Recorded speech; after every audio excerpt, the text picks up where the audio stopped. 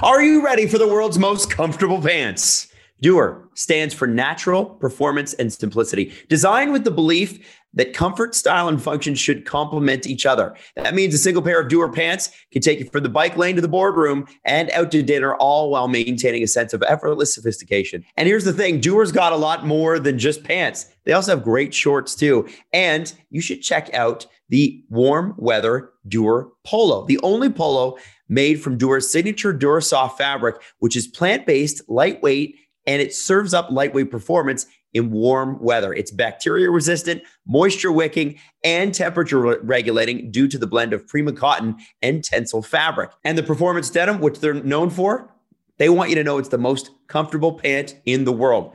And Doer wants you to try out and try on the most comfortable pant in the world.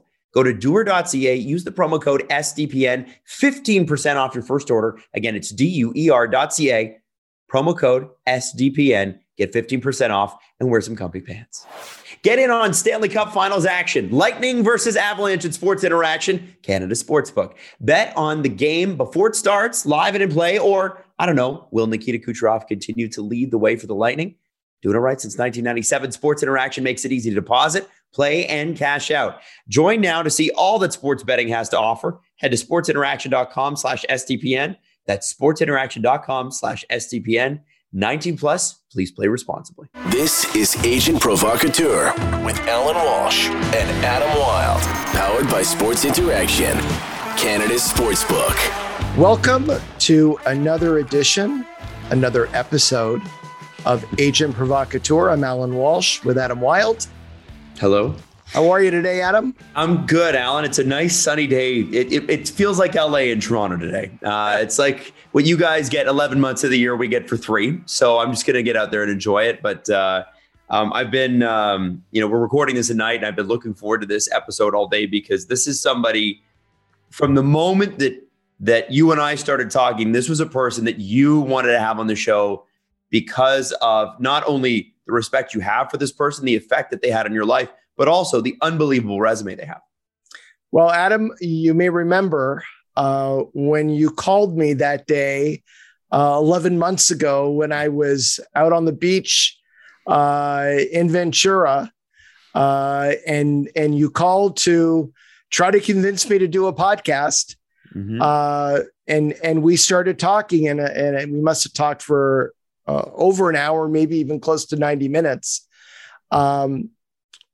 When I said, okay, let's do a demo, and we talked about different guests to come on, I brought up from our very first conversation the name Bill Hodgman, mm-hmm. and to let the viewers and the audience know a little bit, to understand what you're about to see and hear and experience.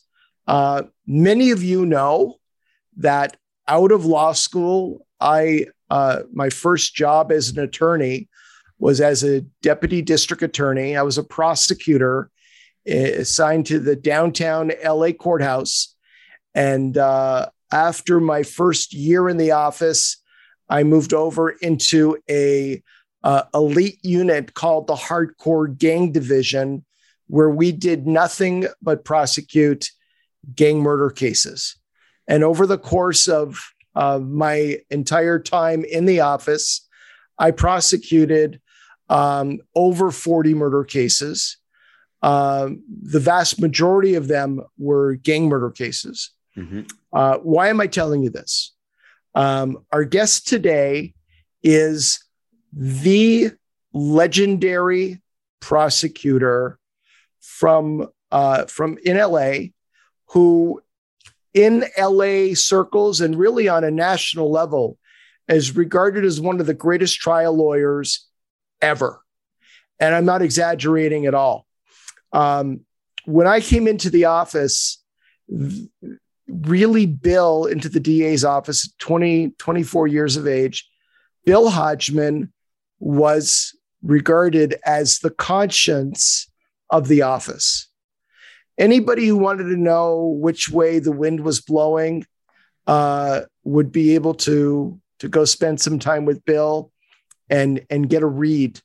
His door was always open to everyone I was fortunate. You're going to hear how we met and how we became friends, and then ultimately best friends. He was my mentor and had a profound impact on my entire life. And his friendship was one of the greatest things that anyone has ever bestowed upon me. I learned from him in every conversation.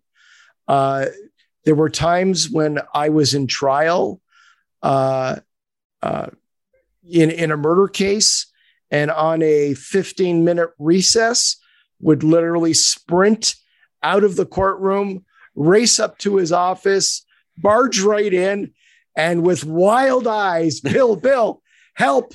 What would you do in this situation? And he would calmly give me calm, measured advice. And I'd be like, thanks. And I'd sprint back down the stairs and race back into the courtroom just under the 15-minute mark, and have a new way of reacting to something that had occurred in the murder trial. And that happened countless times. For those today that don't have recognition of Bill Hodgman, you're going to hear it soon, but he was one of the lead prosecutors in the O.J. Simpson double murder case, probably the most famous case in the history of the United States, maybe even in the history of the world. Mm-hmm. And we're going to talk about that and some of his observations about the case. He also handled many other high-profile cases, some that we talk about, like Charles Keating in the remnants of the savings and loan disaster in the United States in the early 1990s. Some we don't, that maybe we'll have to discuss in a part 2 one day in the future. Bill was the lead prosecutor in the Michael Jackson child molestation investigation, a multi-jurisdictional investigation involving Santa Barbara and Los Angeles counties. And Bill led that. Bill was the lead prosecutor of the Todd Bridges case, a case where the actor and star of a TV series called Different Strokes was charged with attempted murder that occurred inside a rock house. There were numerous other high-profile cases, and Bill was behind all of them. So this is an episode that might be a little self-indulgent, but at the same time, I really think people out there are going to enjoy the discussion, going to learn something from it. It's part of my life, this period of my life, and Bill was the central figure in my life at that time. So I hope everybody indulges me with one episode where we can veer off away from sports. When I agreed with you, Adam, to do this podcast, this was certainly an area I wanted to explore, and here we are. So unless you have anything further to add, let's get to it. Let's get to it. Our guest this week was an LA County prosecutor for 41 years. He joined the LA County District Attorney's Office in 1978. I don't want to make him feel old, but I was still in high school. He's tried to a jury over 140 felony cases, including over 40 murder cases. He was the lead prosecutor in many of the most high-profile criminal cases in Los Angeles history, including the attempted murder trial of actor Todd Bridges from the Different Strokes TV series, the securities fraud trial of Charles Keating related to the collapse of Lincoln Savings and Loan. I was actually present in the courtroom during a portion of Bill's closing argument. He led the criminal investigation of Michael Jackson involving multiple allegations of child molestation. He was the lead prosecutor of Marion Suge Knight, the founder of Death Row Records, for his numerous probation violations, including the gang fight in the lobby of the Las Vegas MGM Grand Hotel that precipitated a few hours later the murder of Tupac. And he served as one of the lead prosecutors with Marcia Clark and Christopher Darden in what was called the trial of the century, the People versus O.J. Simpson, the prosecution of Hall of Fame former NFL running back O.J. Simpson for the double homicide of his ex-wife, Nicole Brown Simpson, and Ron Goldman. Also, a fellow huge fan of Bruce Springsteen that we've always had in common with each other, my mentor in the DA's office and my mentor in life. A big welcome to William Bill Hodgman. Alan, thank you very much. You know, I don't want to preempt a question, but as you were describing my little bio there, it took me back to the time when you and I really first met. And here's how I remember it. I was director of central operations for the district attorney's office at the time. And I was walking through the 18th floor hallways of the criminal courts building in downtown Los Angeles. I recall it being shortly before noontime or lunchtime.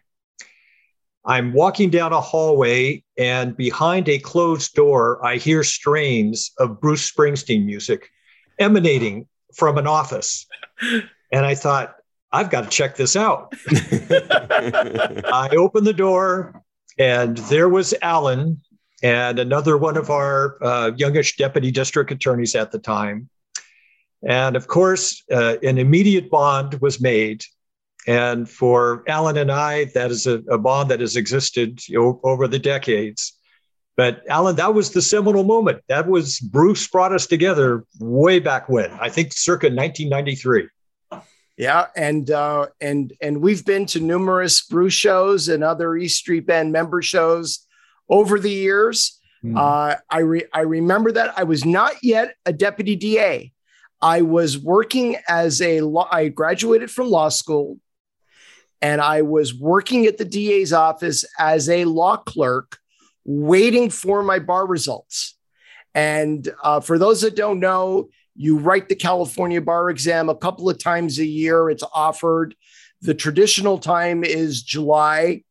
And I wrote the bar in July, and you get your results in November, Thanksgiving weekend. Oh. And between starting at the DA's office in August, I had a couple of weeks off after taking the bar, which I barely remember from my inebriated state over those 2 weeks of celebrating with my friends.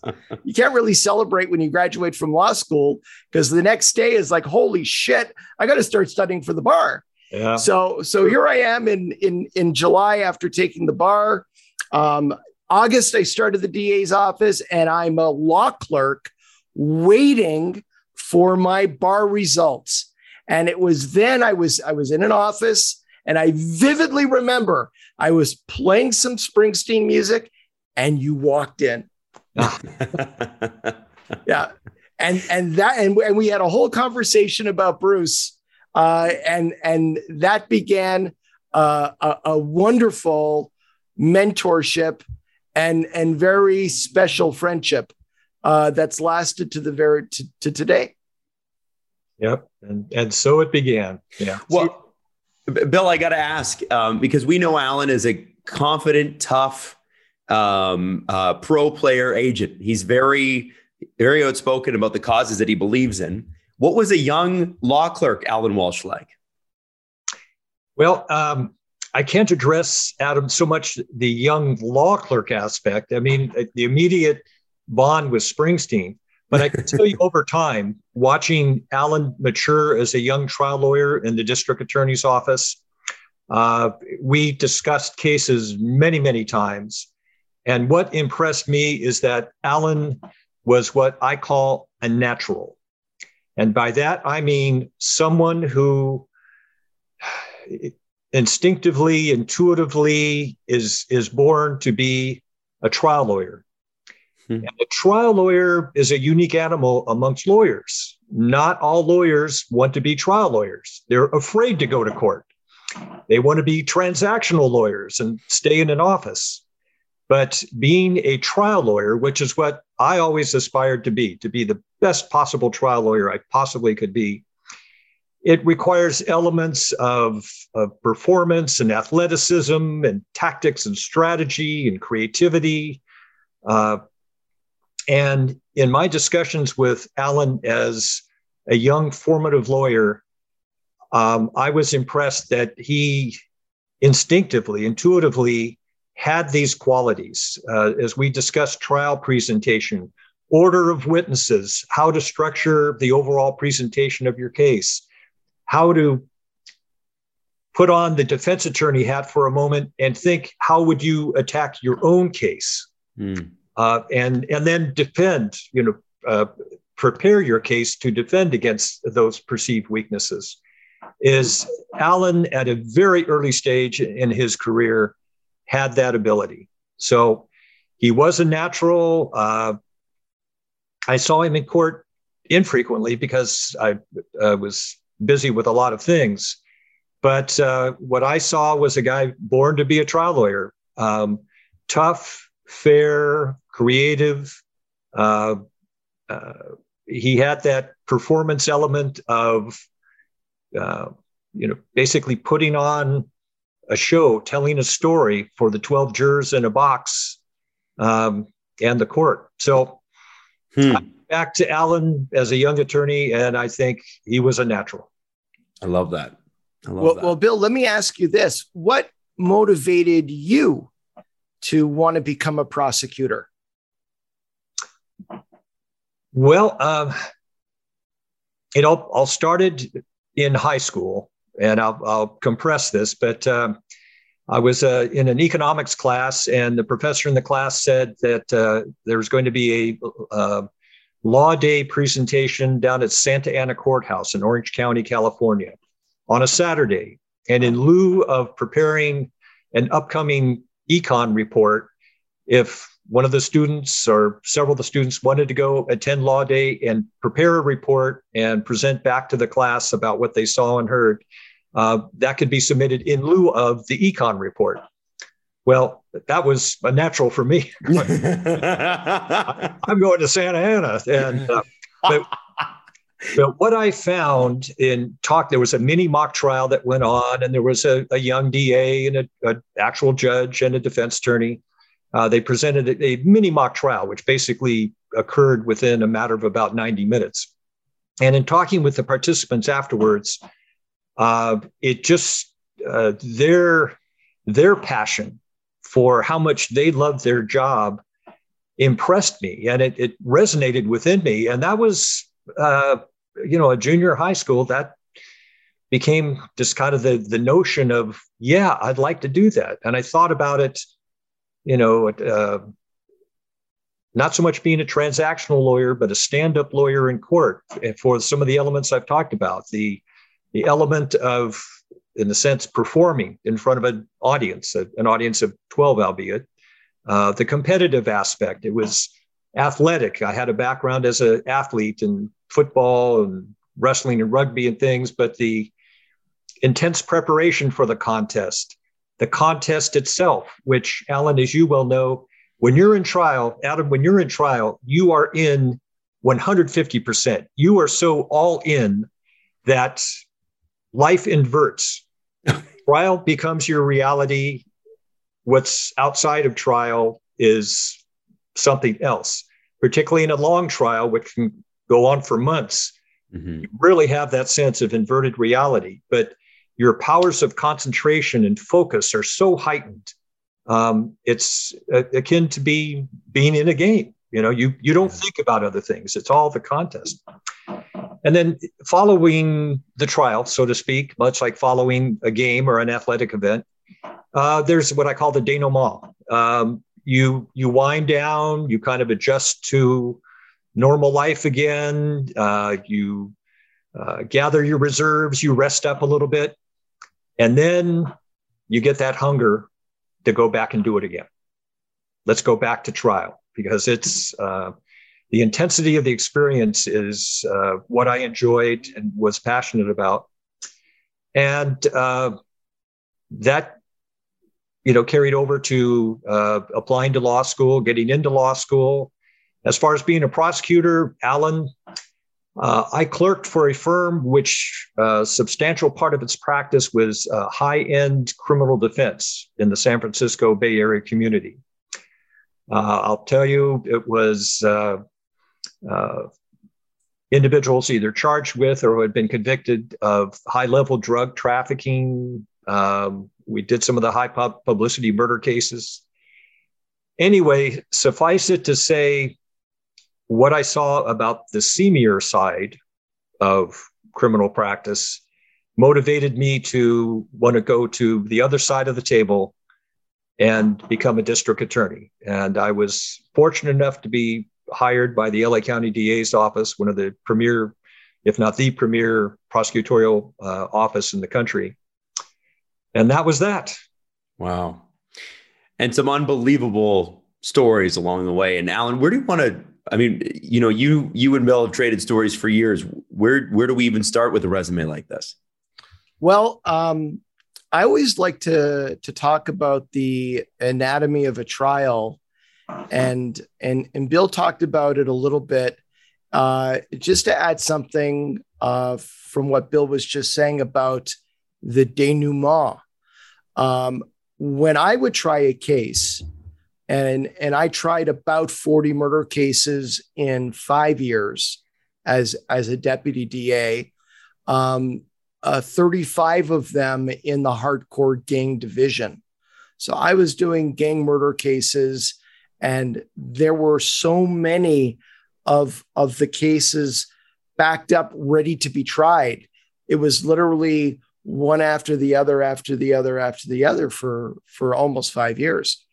Every time I got a verdict on a case, my emotions would crash, and I would get incredibly depressed for 3 or 4 days. It was chemical. And at first I didn't recognize what was going on with me.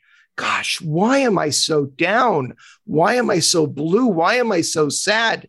It was literally my body readjusting itself to life outside of trial, to life within trial. When I would be in trial on a murder case, and I'm sure Bill is very familiar feeling to you, you never really have a good night's sleep. You might sleep for a couple of hours, but your mind is going all the time. And, back then, and I have no idea how it is now, you were dealing with some old-timer judges who get very cranky when your witnesses are not lined up, ready to go right at 10 a.m. And of course, they could blow off a whole morning doing other stuff and all of a sudden take a lunch break and you don't actually start until 1:30. But the one day you don't have a witness there ready to get on the stand at 10 a.m., the judge is screaming at you in front of the jury. And it's like you live your life like that when in trial. You're hypersensitive to your surroundings. You're constantly living on that razor's edge for the entire trial. There's no help. There's no second chair, third chair, fourth chair. You're on your own. And Bill's reputation when I joined the office was he was known the whispers in the office, the greatest trial lawyer in the history of the office. And I hope I'm not embarrassing you, but that was your reputation. And Bill's being very kind, but I would be in trial, and my first jury trial ever was a felony jury trial. And as Bill could tell you, deputy DAs usually spend a year or two doing misdemeanors, primarily DUIs, in trial, one after the other, or go to juvenile court and you're doing juvenile cases. It's usually several years before you get to actually try a felony case. I was sworn in as a lawyer after passing the bar in early December, and I was picking a jury on a felony trial 3 or 4 days later. I had no idea what I was doing. and I was literally coming upstairs on breaks and running into Bill's office and running into another DA's office saying, okay, this is what's going on now. What do I do next? And I was listen and run down the stairs back into the courtroom on a 10-minute break, run back in and be like, okay, here we go. And there were many times, especially that first trial where the judge would be like, rolling his eyes, calling me sidebar. And, Mr. Walsh, you're not supposed to stand there when addressing the jury. You should be standing over here. And okay, thank you, Judge. I literally didn't know. And to me, the learning process on how to try a case, and it is a process, took time, and it was a wonderful revelation. And every day I was learning from the greats, from the legends. And that was my experience. Bill, what was your experience like when you started trying cases one after the other? Well, when I joined the district attorney's office, we went through a several-week training period, and then we were assigned out to various courts scattered throughout Los Angeles County. One of those courts was the Compton Court. And at the time, this was late 78, 1979, gang activity in the Compton area was at an all-time high. PCP was the drug of choice, and horrendously violent crime was being committed in that area. And it was an area that none of my fellow classmates wanted to go to, wanted to be assigned to. I said, I want to be assigned to Compton. I want to go to the roughest, toughest place where I can get the most trial experience as quickly as possible. And they said, okay, off to Compton you go. And it was, law west of the Pecos. It was wild witness issues. Homicides were happening all over the place. The courthouse itself was a place you couldn't leave really to go to lunch. You couldn't walk out of the courthouse and go to lunch someplace because you could get shot. We had, on occasion, a bullet hole or a bullet fired into the courthouse. But the thing was, very early on, Alan, much like yourself, I was able to be in a position to try heavy cases at an early stage in my career. And I just tried case after case after case. Again, extraordinary witness problems, evidentiary problems, which you had to overcome on the fly. But it was a tremendous learning experience for me. And I came into the office as well. People that I looked up to, that is, lawyers within the office that I looked up to, were the ones who were the master trial lawyers. And my thought was, I want to be like them. I want to learn like them. And much like you came into my office, I would go into their offices at the end of the day. I've got this particular issue. how do I handle, this quandary, that type of thing. So my aspiration was always to be the best trial lawyer I could possibly be. I read books, talked to senior trial lawyers, and tried to accumulate experience, either vicarious or personal, along the way. Now, you once told me, and I remember it, all these years, that most trials are won or lost in jury selection. Do you want to talk about that? Yes, I'd like to talk about that, and I have to frame it almost in the past tense. And here's why. I believe, there's an art to trial lawyering, and there are some trial lawyers who are true artists, or a natural. And then there are journey person trial lawyers, who can do the basics of putting on evidence. But I always felt within that art, there was a special art to jury selection. And for me, back in the day, I had the ability to memorize all the jurors' names, all the prospective jurors' names. And so when I stood up to talk to the jury, invariably, I would not stand behind a lectern. I would stand in front of the jury. I would address the jurors by name, indicate, Mr. Miller, do you agree with Ms. Smith over here about this concept of aider and abettor liability in a criminal case? Do you think that's fair?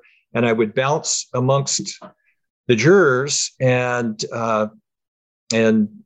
say in the Charles Keating case, we had what we call an 18-pack. We had 12 jurors in the box and 6 alternate jurors, all of whom we addressed at the same point in time in terms of voir dire or the questioning.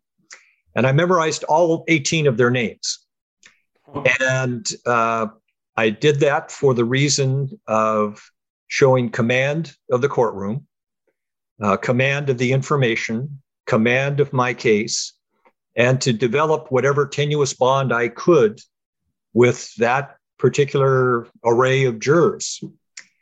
Invariably, over the years, when I'd finish a trial, be it long or short, oftentimes you would meet the jurors in the hallway. The judge, after discharging the jury, would say, the attorneys will be available to talk to you if they wish, and if you wish to speak with them in the hallway after the case, but jurors, you are now discharged.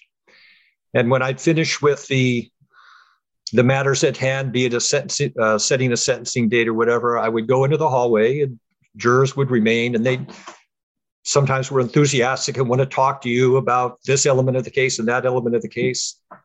Almost without exception, they always said, how in the world did you memorize all of our names in such a short period of time? That one little facet seemed to be so impressive, and it all lent itself to what I was trying to present in the courtroom. That is, command of my case. The jury can trust me. I know what's going on, and jurors, please follow me.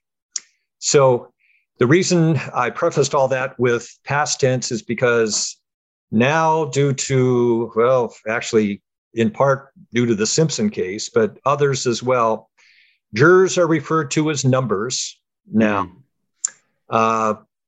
Greater anonymity for the jurors. There has been more judicial intervention in terms of judges controlling voir dire and asking a lot of questions, and very much limiting trial attorney time to build that rapport with the jury. So things have changed. It's an element of trial lawyering I used to really enjoy has diminished increasingly over time. So the LADA's office had a very difficult record of securing convictions in what were considered high-profile cases. And really the case that turned the tide in that regard at the time was the Charles Keating case. Mm-hmm. It was a huge, huge case. It came out of the savings and loan crisis in the early 1990s in the United States, many retirees and investors were fraudulently led into purchasing bonds with a higher interest rate that were not insured by the FDIC, the Federal Deposit Insurance Corporation. And when the savings and loan, the banks failed, as they tend to do in the United States, the bondholders were left with worthless paper and had their entire life savings wiped out. And Bill led that prosecution with a team against the founder and owner of Lincoln Savings and Loan, a gentleman by the name of Charles Keating. And that trial that went on, and I believe, Bill, correct me if I'm wrong, you went by way of indictment. You took that case to a grand jury and secured an indictment before coming in and trying the case. Is that correct? Yes. And yeah, not to get too esoteric, but there is kind of an interesting backstory to that case. I was basically airdropped into the case as the lead trial lawyer on the very eve of the announcement of the indictments. Mm-hmm. So here, this very complex securities fraud case had been in various forms of presentation in front of a secret grand jury for months and months. The then elected district attorney, Ira Reiner, had a special prosecutor, basically a crony friend of his, who, as was described to me, had created shambles of the case. Ooh.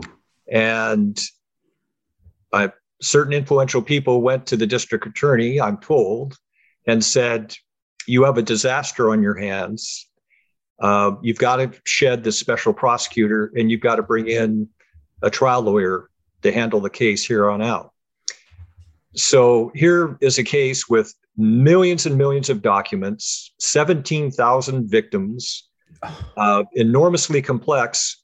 And I am asked one evening, I get called in and I was asked to volunteer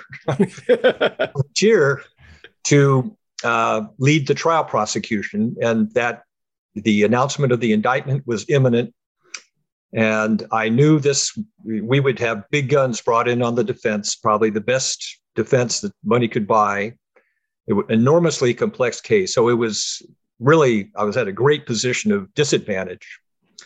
The local legal newspaper, the Daily Journal, repeatedly, after it was announced I was taking over the case, said, in essence, well, Bill may be a very fine, renowned homicide trial lawyer, but what does he know about trying a securities fraud case? And this particular case at the time, the largest fraud case in U.S. history. Mm-hmm. And it was a question I asked myself. Just going to say, how would you have answered that question? Many, many times. It was tough, but I was able to assemble a nucleus of a good team. And I was in all of the volumes of testimony and documents, I knew there was a nucleus of a case I knew I could sell to a jury, that I could credibly take to a jury. So my job was to keep the case alive. And Alan, as you said, I did not have a hand in crafting the indictment. And truth be told, over half the indictment was dismissed prior to trial. And what the court didn't dismiss, I dismissed myself for on certain counts that were just surplusage, which added nothing to the core of my case. But had a very strong theme. And I have to say, that was one of my penultimate trial performances, because I was dealing with a field of law, of prosecution I wasn't familiar with initially. And what I did know and what I had great confidence in was in my ability to try a case. And that's what saw me through. Now, and I hate to do this to you again, Bill, because Alan did it to you earlier, but I was 5 or 6 when that case happened. So I'm an 88. So, for us, my generation can relate to securities fraud. We can relate to what happened in 2008. We can relate to what's happened over the course of the pandemic, which I think certain people are raising their eyebrows at. Bernie Madoff is a name that we all are familiar with. Mm-hmm. Can you, it's easy to see you've defrauded seniors of their life savings. It's easy to see how the public can grab onto that. It's a very easy thing to feel something for, feel immense sympathy for. But obviously, when you get down to the core, anything can happen. Can I ask you? And this has been a theme in my life when I've watched this stuff. The idea of prosecuting a high-profile case like this and how hard it is. Why is it so hard to secure when it's so blatantly obvious in the case of Charles Keating and some of the other things that I brought up there? Why is it so hard to secure jail time? Like, one of the things that everybody kind of still scratches their head at is after 2008 and all of the mortgage securities and all the bond, everything that went into that, nobody went to jail. So why is it? And Alan referenced, why was the LA County having so much trouble? And why do we still have that problem? How did you circumvent that? Well, Adam, part of it was the thematic way in which I approached the case. At my disposal, I had over 30 million documents, many of which were in a repository in Arizona under the control of the feds, of U.S. Department of Justice. I knew the compelling story was not in the esoteric language of even a large subset of those documents. I made my case a very human story. There were 17,000 potential victims. We had about 20, which we alleged as victims. And I made the case a very human story. It was very document light. I think I presented about 60 witnesses overall, but only 300 exhibits. And so it was very paper light. I wanted to have the victims tell their story. And then I had low-level bond sellers who unwittingly, not knowing the risks involved with the bonds they were trying to sell to their family members and neighbors and within the walls of and offices of Lincoln Savings and Loan. I was basically able to craft a very human sort of case and run up the knowledge, the criminal knowledge, and the really masterful criminal plot on the part of Charles Keating. Now, the damage that was done, because I was allowed to get into the consequences, and not so much a matter of evidence, but over a dozen people committed suicide because of the financial loss. Others, as Alan was pointing out, many of the victims were retirees. They had no ability to recoup through income the money that was lost. And it was college education funds for their grandchildren. People were forced to leave their home, their residence. They lost their home and move into the garage of their children. They're just very, very human consequences. The judge on the case, interestingly, was Judge Lance Ito, later of O.J. Simpson trial fame. No kidding. Yes, this was the case that vaulted Judge Ito into greater prominence amongst the trial judges in Los Angeles County. But even at sentencing, Ito very kind of eloquently talked about sometimes greater pain and loss and trauma is inflicted at the point of the pen as opposed to the point of a gun. And I'll tell you something, Bill, that I don't know if you remember or not, but I wanted to go into the courtroom and watch the sentencing hearing.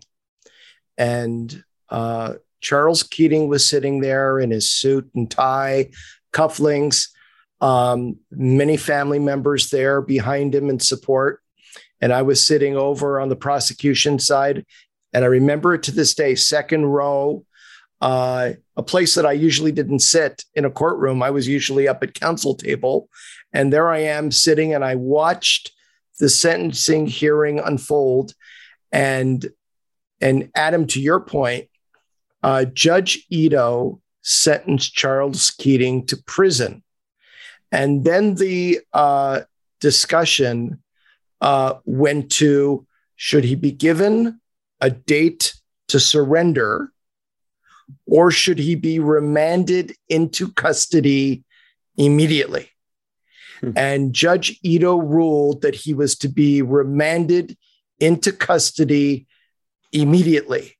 And then what happened was a bunch of LA County sheriff's deputies who manned the courtrooms all of a sudden start gathering behind and around Charles Keating. His lawyer, and I believe his lawyer's name was James Neal from Kirkland and Ellis. Kirkland and Ellis, stood up and sort of whispered to him. And I was watching intently what was happening in the courtroom. Charles Keating started taking his cufflinks off. Mm-hmm. He undid his tie. Undid his tie and took that off. And his family members started sobbing, and you could hear the wailing going on in the courtroom as he was handcuffed and led into the lockup of the courtroom. You know, normally you're used to seeing, gang members, drug dealers coming out of there. It was the only time really I had seen someone like Charles Keating, a bank owner and president,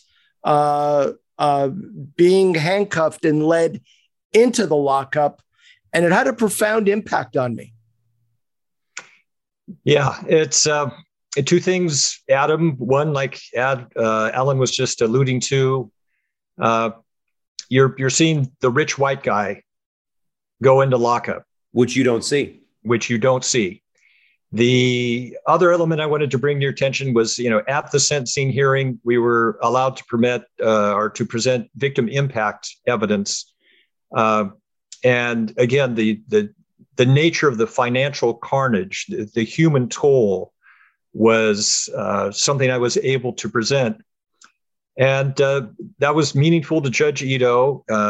Keating was sentenced to the maximum permissible at the time, which was 10 years in state prison.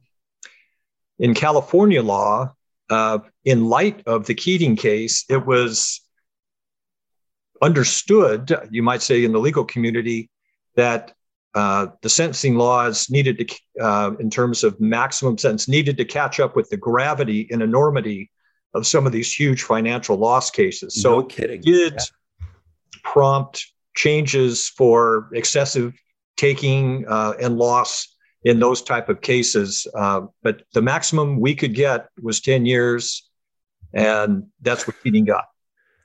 Wow. So let's transition, because you brought up Judge Ito. I actually tried a case in front of Judge Ito before the Charles Keating case, a murder case. And now we're going to fast forward a couple of years, and Judge Ito has been assigned to another case, maybe the most famous murder case in the history of the United States, O.J. Simpson.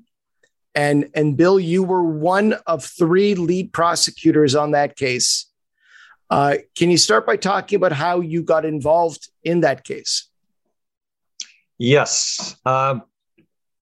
At the time of the murders of Nicole Brown and Ron Goldman, I was, my title was Director of Central Operations. As director, I had oversight over the trial divisions in the Central District, as well as our elite trial lawyer unit, then known as the Special Trials Unit, amongst other things. So on the natural, from the very beginning, that was a case that was going to go to our Special Trials Unit. From the very beginning, Marcia Clark was determined to be the one to lead the prosecution at that time. That case, and I do training lectures for prosecutors and detectives, sometimes even judges, about that case. One thing that characterized that case was just the extraordinary events that occurred within the case, things that you usually don't see. For example,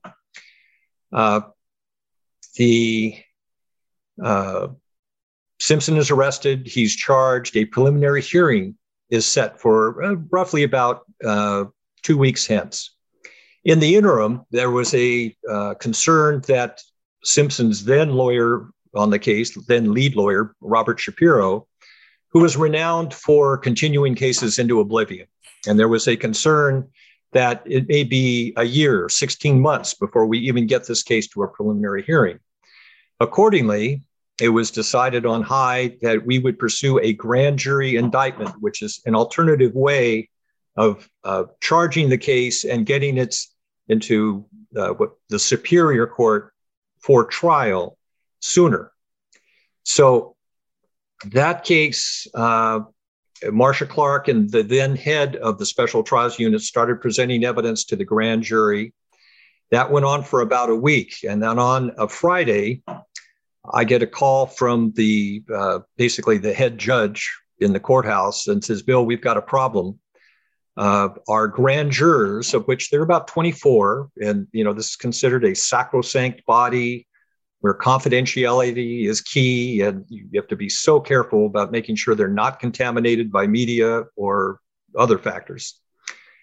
But I'm informed that bailiffs who have been working with the grand jurors have overheard them talking about things extraneous to what the evidence they've heard thus far, things that were in the media, particularly a prior incident where O.J. Simpson had broken into the condo of Nicole Brown.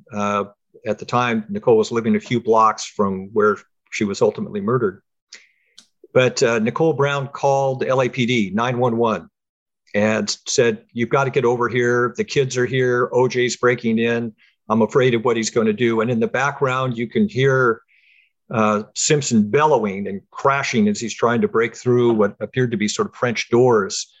And Nicole's pleading with Simpson, please, OJ, do not come in, the kids. She's pleading with the 911 dispatcher, get someone here quick. So very inflammatory information. You can hear the panic in Nicole's voice. Well, pursuant to a Public Records Act request, that 911 tape, if you will, that recording was released to the media. Oh. And despite admonitions by the judge who oversaw the grand jury to avoid the media, do not discuss anything about anything outside the evidence that you hear. Now we have a report, our grand jurors, several of them are openly talking about the 911 tape. So the bottom line, grand jury is contaminated. We had to recuse the grand jury. That is, shut it down, discharge the grand jurors.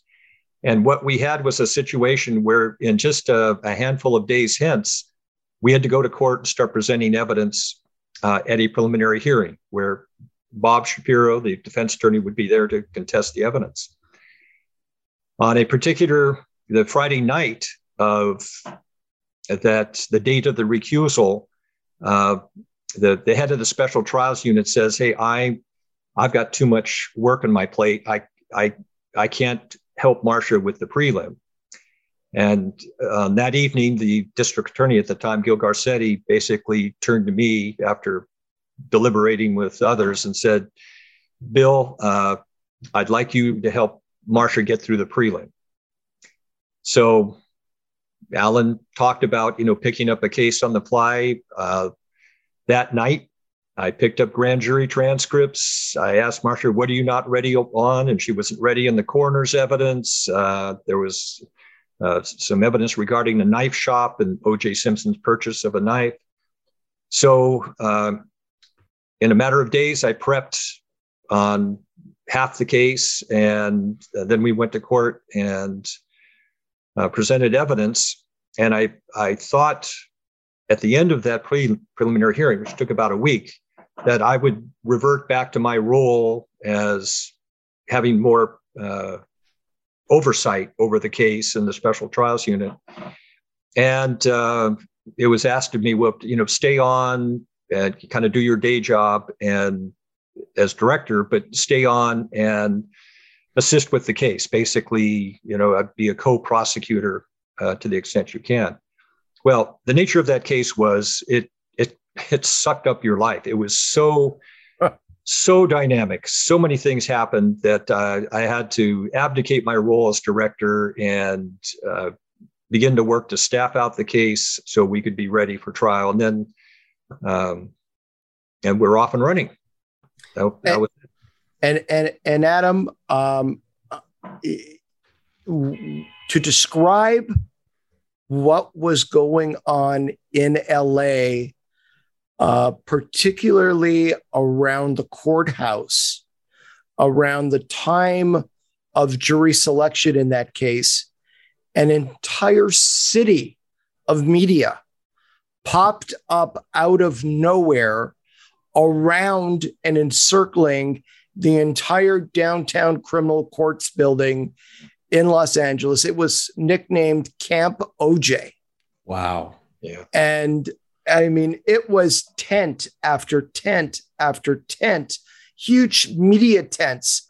You had media from all over the world come into LA reporting on this. And, I was assigned to the criminal courts building. My office was on the 18th floor, just down the hall from Marcia Clark's office and down the hall from Bill's office. I mean, this case took on, to say it took on a life of its own isn't really doing justice to what it was like at that time in LA when this case was getting started. It seemed there was a lot culturally going on as well, right? We're talking in the wake of Rodney King and some other events that had happened. Am I wrong on that? Adam, you are astutely correct. Yeah, that trial occurred in a social or societal context, which is often not appreciated. But for those of us lawyers in the criminal courts building at the time, certainly the shadow of the Rodney King case and the acquittal of the 4 white officers in Simi Valley hung over our case like a dark, oppressive shadow. The jurors themselves, or some of the jurors themselves, upon discharge from their duties, 16 months at the conclusion of 16 months of trial, stated as much. And in and amongst the cheering and high-fiving and stuff,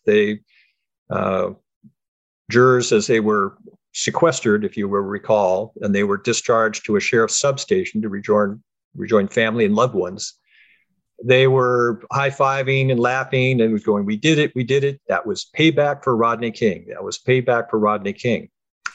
And sheriff's deputies that day, on the afternoon of verdict day, came and told me that. And they said, Bill, you guys never had a chance. Now, Adam, if you ever have roughly 7.5 hours that you don't know what to do with, there is, I believe it's on Netflix. It is long, but there is a documentary which won an Oscar and an Emmy, I think, but it's called OJ Made in America. Yes. I haven't seen it, but I have to watch it. You'll see me in there. I have the longest unedited portion in the entire film, wherein I describe my belief as to how the 2 murders occurred within the crime scene, just based on the evidence. But more importantly, the very point you raised is it goes into the societal context of OJ's upbringing, Rodney King, the Watts riots in Los Angeles, which occurred in 1965. Mm-hmm.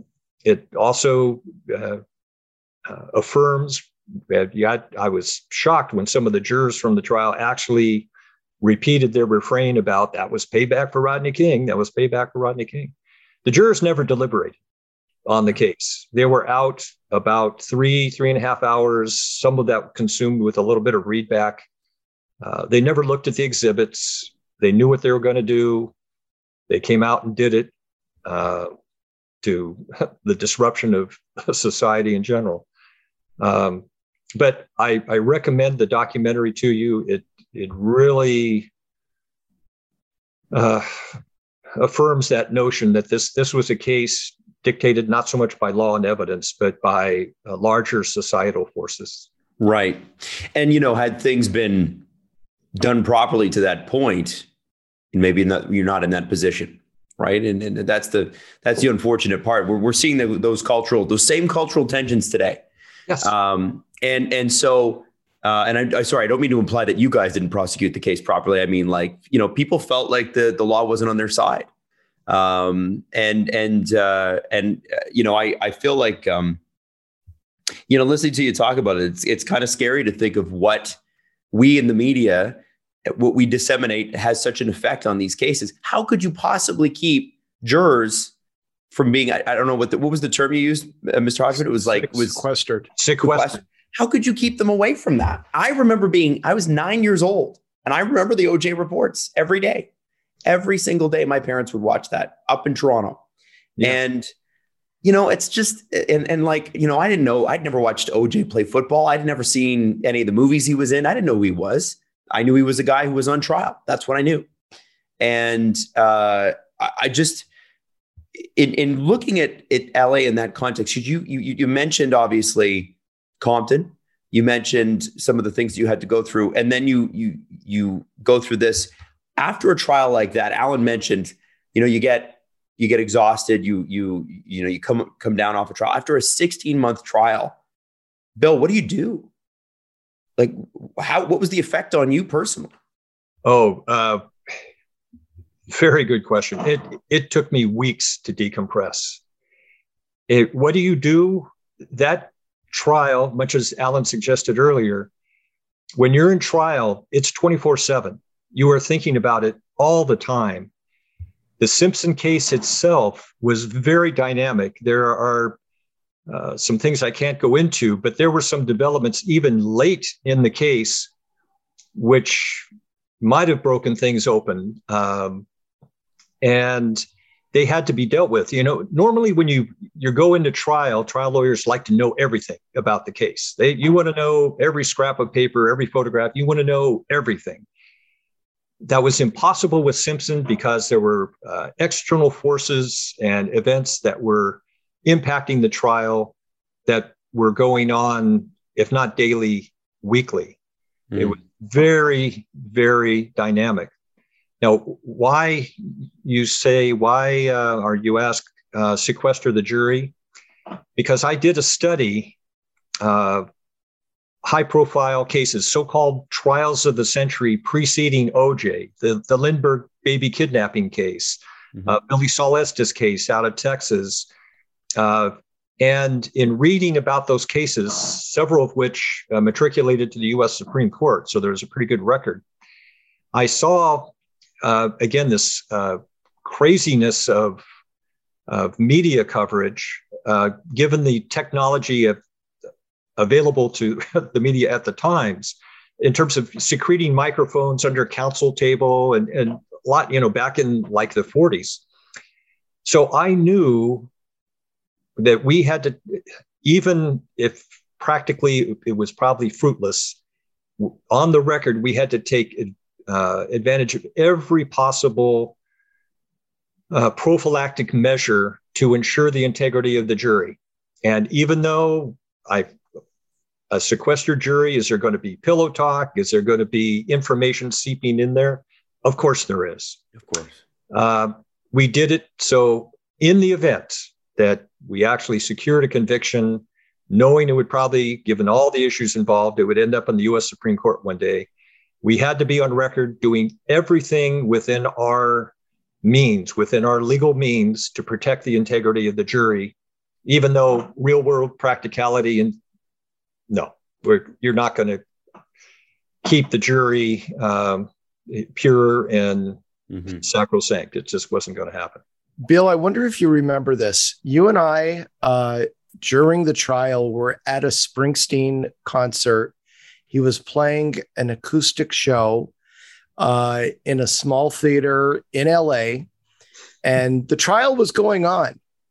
And you and I were seated, probably third or fourth row from the stage, and we were standing up together, maybe a half hour before Bruce would come out, and a gentleman approached you from the side. I mean, you were getting recognized everywhere inside the theater, but a gentleman approached you from the side and came over and was like, "Hi, Bill, how are you?" It was Dustin Hoffman. Oh, wow. Yeah. And Dustin Hoffman I'm standing there next to Bill, and he's giving Bill his theory on the OJ case, and crazy. It was. I certainly remember that evening. Alan, I've got to correct the record a little bit. It was after the trial.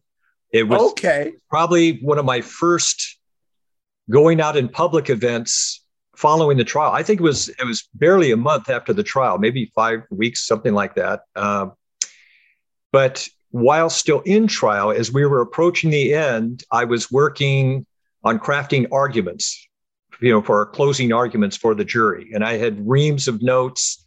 And ultimately, it was Marcia Clark and Chris Darden who delivered the closing arguments. But all during the trial, I had put together what I thought were good arguments, and which I would have delivered myself had I had that opportunity. Well, during that time periods, as we were preparing arguments, I get a call from the front office, from the DA, Gil Garcetti's office. And I'm told by one of the secretaries up there, Bill, Dustin Hoffman is on the phone, and he wants to talk to you about ideas for your closing argument. and the DA wants you to take the call. So I end up talking with Dustin Hoffman on the phone, and again, time was at a premium. So part of me is going, "Oh, boy, I don't have time for this." But I have to say, Dustin had some pretty good ideas. Okay. I did take notes, and somewhere in my boxes of memorabilia, I've got notes from Dustin Hoffman. So I had actually talked to him. He even talked about, after the trial, maybe you can come up to my house sometime, and sure, Dustin, thanks, and all that. And then boom, back to business. So that night at the Springsteen acoustic show, out in public, and like Alan says, people were, the recognition factor was very high at the time. And I feel this little tug on the sleeve of my jacket, and I turn around, and there's Dustin Hoffman. Wow. So, Alan, remember your expressions just like, wow. Dustin, he was kind of sheepish, kind of high, and just had a short little conversation. Then he took off. But that's a very LA thing to happen, by the way, gentlemen. I just hope you know that. That's not a normal city thing. That's an LA thing. Oh yeah, so LA, sure. Absolutely, very LA. I have to call out Alan here, and I made note of it off the start because growing up, I had a reverence for West Coast hip hop. And Alan called Suge Knight Suge Knight off the top. And I actually remember a great Howard Stern bit where they had Suge Knight on, and they had somebody named Evil Dave. So it was Evil Dave Letterman. And he kept calling him Suge right to his face. And Suge Knight got a little upset about that. But that's a case where, obviously there's cultural impacts there, Bill, but that was a huge, huge deal at the time too. It doesn't necessarily get the recognition now. But if you don't mind, I'd love to dive in a little bit on it if you've got the time, because I'm absolutely fascinated about how that case was handled and everything that led up to it. Okay. Adam, I'll give you kind of a short version. So yes. I was back in the saddle as director of central operations. During the OJ case, a case came up involving Suge Knight. a pair of assault with a deadly weapon cases charges where Shug took shots at some guys who were using a telephone in his studio, and Shug had told them, you can't use that phone. They did. And so Shug's manner of dealing with it was to take a couple shots at them. Nobody was hit. Bullet holes were embedded in the walls of a studio. And the case, I was aware of the case, but in the midst of Simpson, I was aware we had it in Central. It was assigned to a particular senior deputy district attorney. And the long and short of it was the case, our victims on the case, the two ostensible victims, were paid off by Shug, and they declined to cooperate with the prosecution. So Shug was put on probation. No time, just straight probation, with the promise that if he were to commit a new offense while on probation, he would be sentenced to prison for the max behind the two charges, 9 years. So I was aware. And didn't he plead guilty to that? Yeah. It was a deal. Wow. Yeah, it was okay. So he pled guilty to the underlying offense, yes, on the condition that he get probation. Yeah. So after Simpson, then I'm returning to normalcy with my day job as director.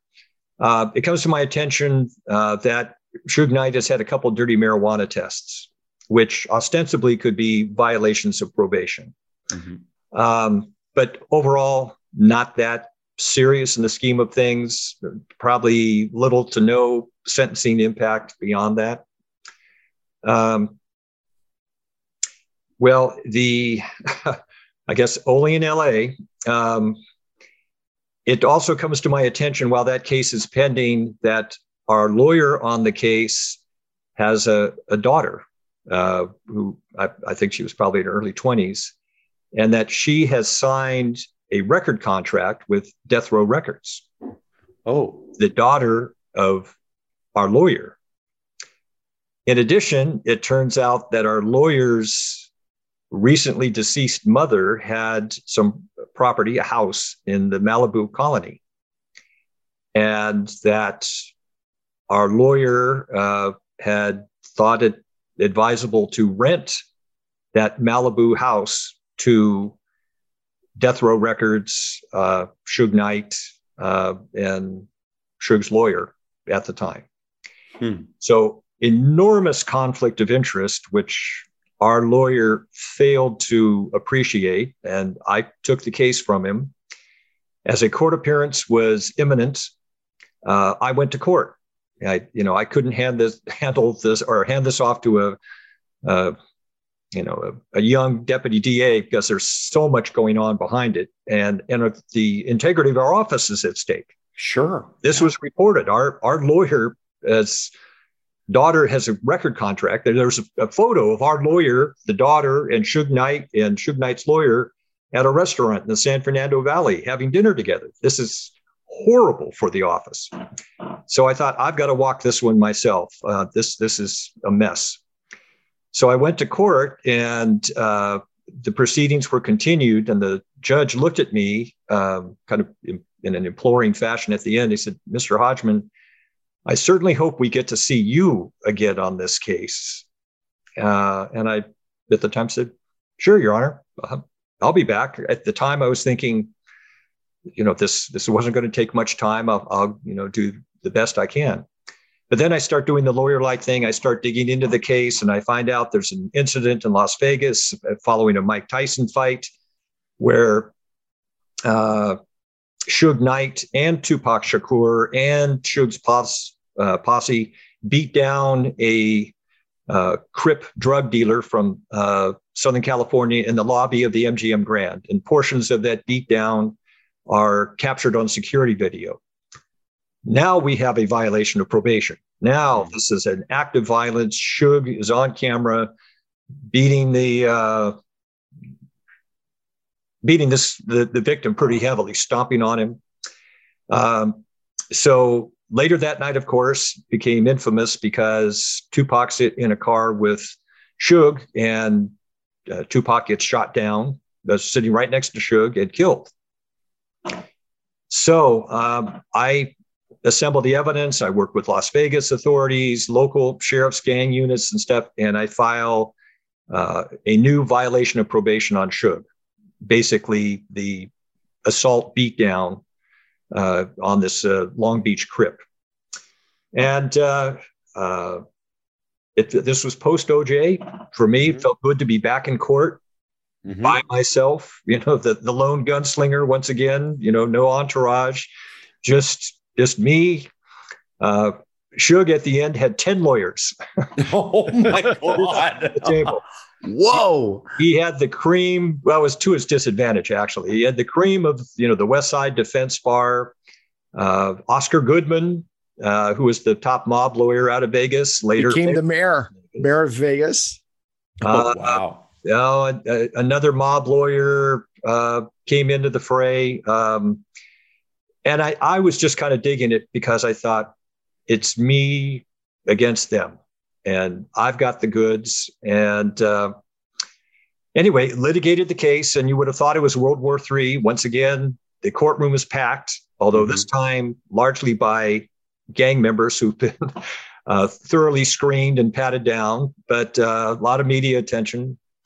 In the end, I prevailed. Suge was found in violation of probation behind the beatdown of that so-called victim, and off he went to prison.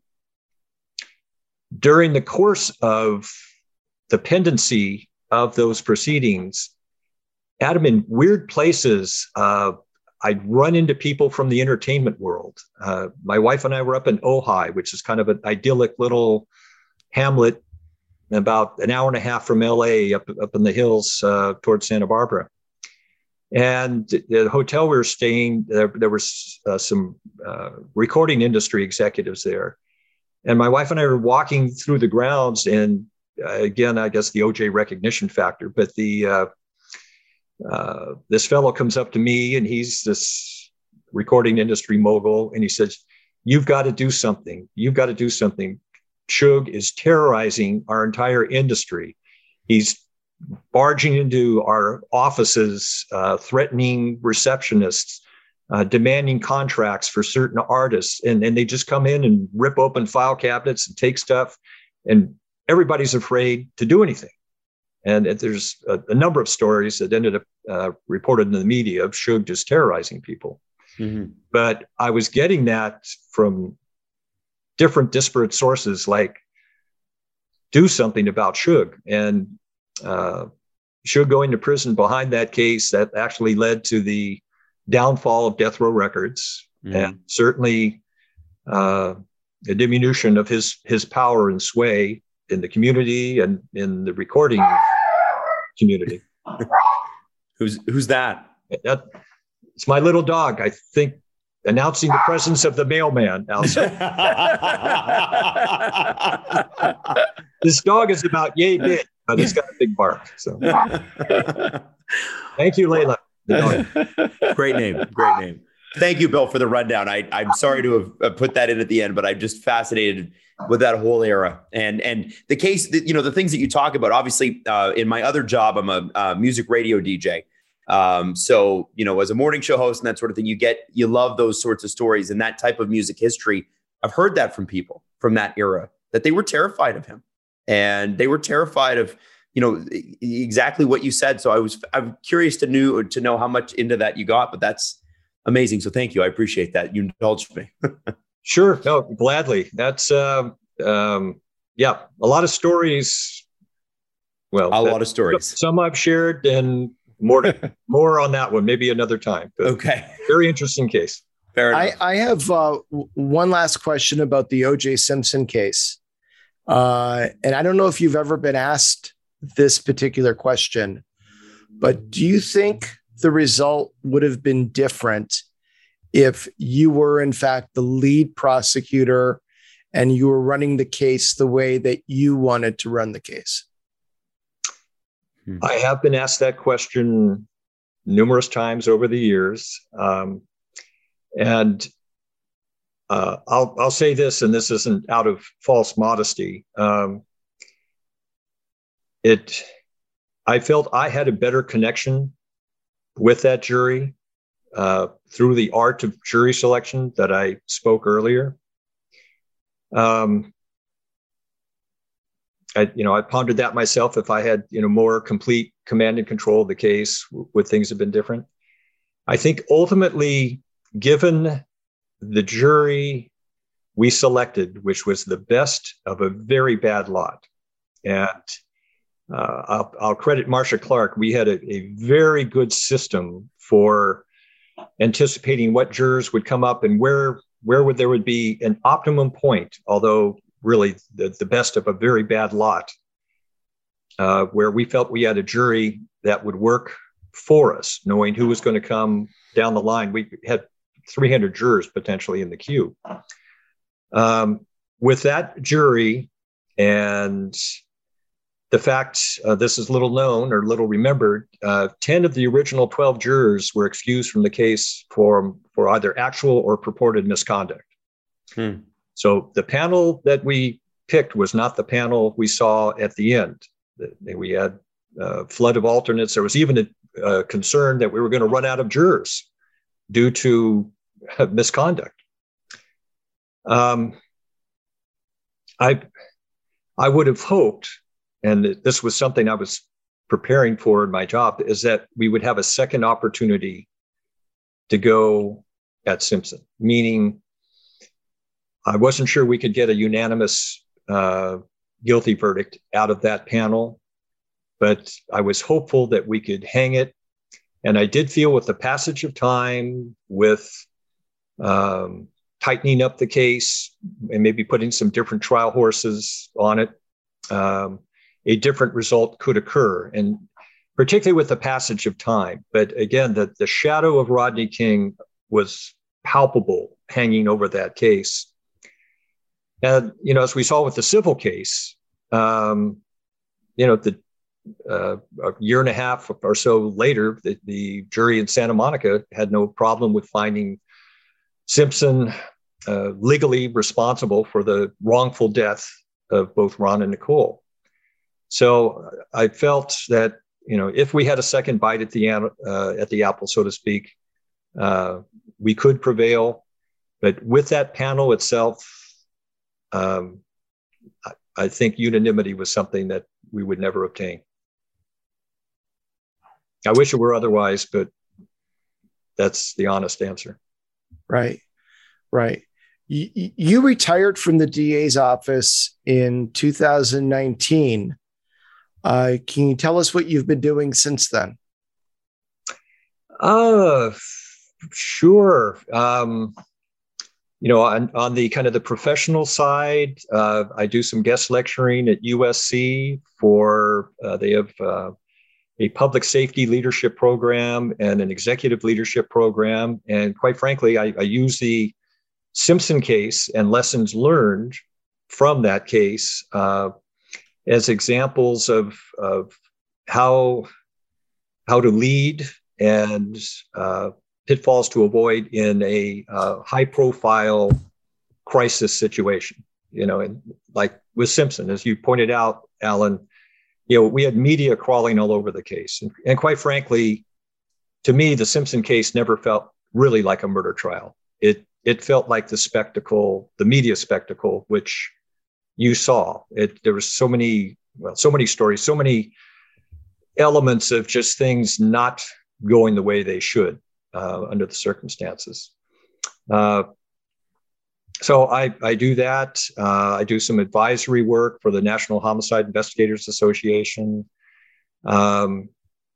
I've taken up golf,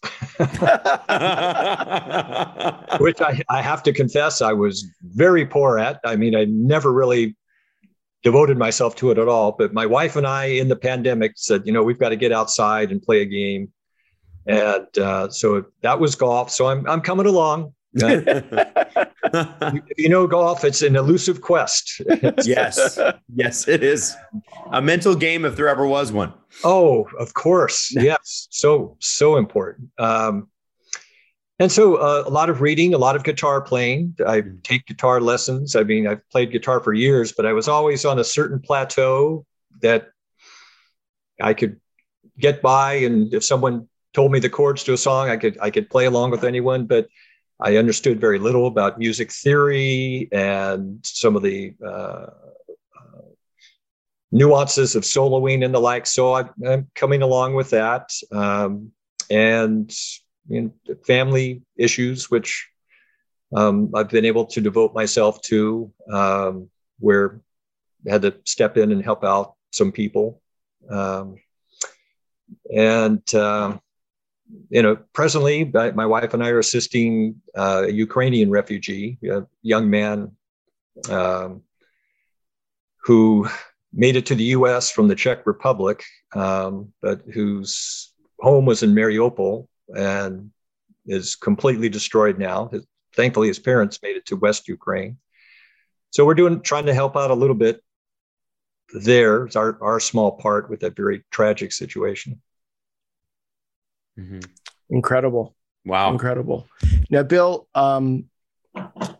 you've told me about a lecture from a professor of yours, or a professor in law school, that had a tremendous impact on you and your professional career. And I know you know what I'm talking about. And your telling of the story of that lecture has actually had a tremendous impact on me in my life. And I believe if you share with the audience the contents of that lecture, it will connect with someone, or maybe even more than someone, and have an impact on their life. I'm told that our podcast has a relatively young audience, young compared to my 57 years.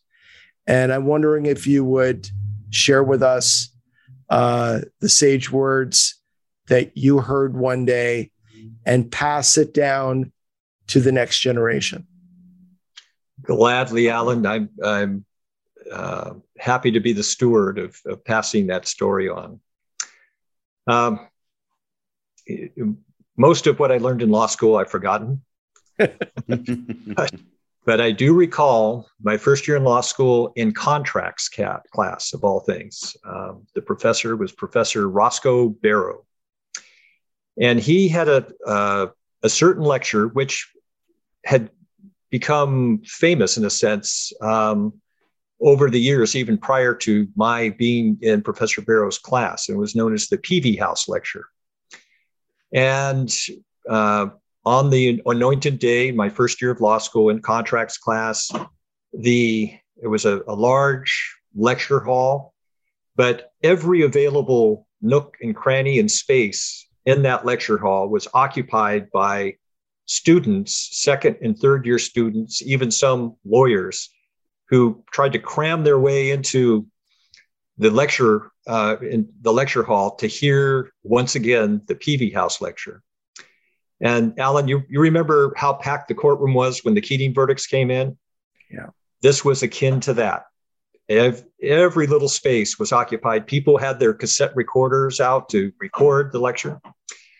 So what did Professor Barrow talk about? Well, in the contracts casebook, there was a section which occupied about a third of a page about the Peavy House case. And in the Peavy House case, it occurred in the Midwest, and it had to do with, in a very elemental sense, Mr. and Mrs. Peavy House owned a farm, and I believe it was the Monsanto Corporation came in and approached the Peavy Houses and said, okay, you have on your farm, we've determined this valuable ore, which we want to mine. And we want to sign a contract with you to come in and mine that ore. And we agree to specifically perform at the end of our stay here, we will restore your land the way it was. And Mr. and Mrs. Peavy House, being guileless people, said, okay, signed the contract. The corporation came in, they mined the ore, and they left. And they didn't do anything about restoring the land whatsoever. So the PV houses went to town. They got a lawyer. They sued, I believe it was Monsanto, for following through on the contract for specific performance. And the case went up to the appellate courts. The trial judge decided against the PV houses, basically saying there was what was known as a liquidated damages portion in the contract, which basically meant in lieu of restoring the land, the corporation simply would pay a bunch of money to the PV houses and you guys take care of it. Mm-hmm. And the case went up on appeal, and the appellate court affirmed the trial court against the PV houses. And Professor Barrow stood at the front of this lecture hall. He had a little lectern in front of him. And his case book, which was annotated and had little Post-its and things. But I remember him closing the case book in an almost reverential manner and centering it on the lectern in front of him. And he said to all of us seated, in the lecture hall, he said, "So, ladies and gentlemen, this was a perfectly legal result. However, it was not the just result. It was not the right result. The PV houses should have had their land restored the way it was, as the big corporation was contractually bound to do. And they didn't." And Professor Barrow looked out amongst us. I remember him looking up in the arena-like lecture hall, and he said, "The result in this case was the work of legal stonecutters. Yes, it was legal, but it was the work of legal stonecutters." And he said, as he looked out amongst us, he said, "I hope amongst you there are at least a few Michelangelos. A Michelangelo who will always work to craft the proper, just, and right result." And with that, he picked up his contracts case book. And again, the lecture hall was just silent. And he walked out the side door, out into the hallway. And that case stuck with me, really more than any other case out of law school. And so in terms of being a trial lawyer, I always aspired to be a Michelangelo, and I figured that was a constant aspiration. It's just something you never quite achieved. It was something to aspire to. But Alan, I'm glad you brought that up. Thank you. Wow. I hope that story is meaningful to your podcast viewers. Well, I can tell you, Bill, that you told me that story when I was a very young prosecutor in LA, probably 25 years old. And it has stayed with me all these years. And many times when I was trying cases, and many times when I was working with NHL players, whether it was a negotiation or a personal issue, or going above and beyond, needing to do something to help my client, I have said to myself, I have thought to myself in my head, be a Michelangelo, not a stonecutter. And I thank you very much for sharing that with me when I was young and hungry and eager and needed a mentor. And you were the greatest mentor in the DA's office and as a friend and in life that anybody could have ever hoped for. I wish every person in this world a friend like Bill Hodgman and a mentor like Bill Hodgman. And I think it's the perfect way to end your appearance today. And I thank you from the bottom of my heart for coming on and sharing the stories and your experiences with all of us today. Alan, thank you very much. Your words mean a lot to me. Thank you, Mio Fratello. And Adam, thanks to you as well. You had some very astute questions. I recommend that documentary to you, OJ Made in America. I think you in particular would gain a lot of insight as a result of that. So, but thank you both. It was my pleasure to be able to participate today. And Alan, I look forward to us getting together. Same here. Okay. And it's going to be soon. Yeah. This has been Agent Provocateur with Alan Walsh and Adam Wilde. Powered by Sports Interaction, Canada's sportsbook. Follow Alan Walsh on Twitter @WalshA. Subscribe wherever you get your podcasts by searching Agent Provocateur and hitting the subscribe button. YouTube.com/SDPN.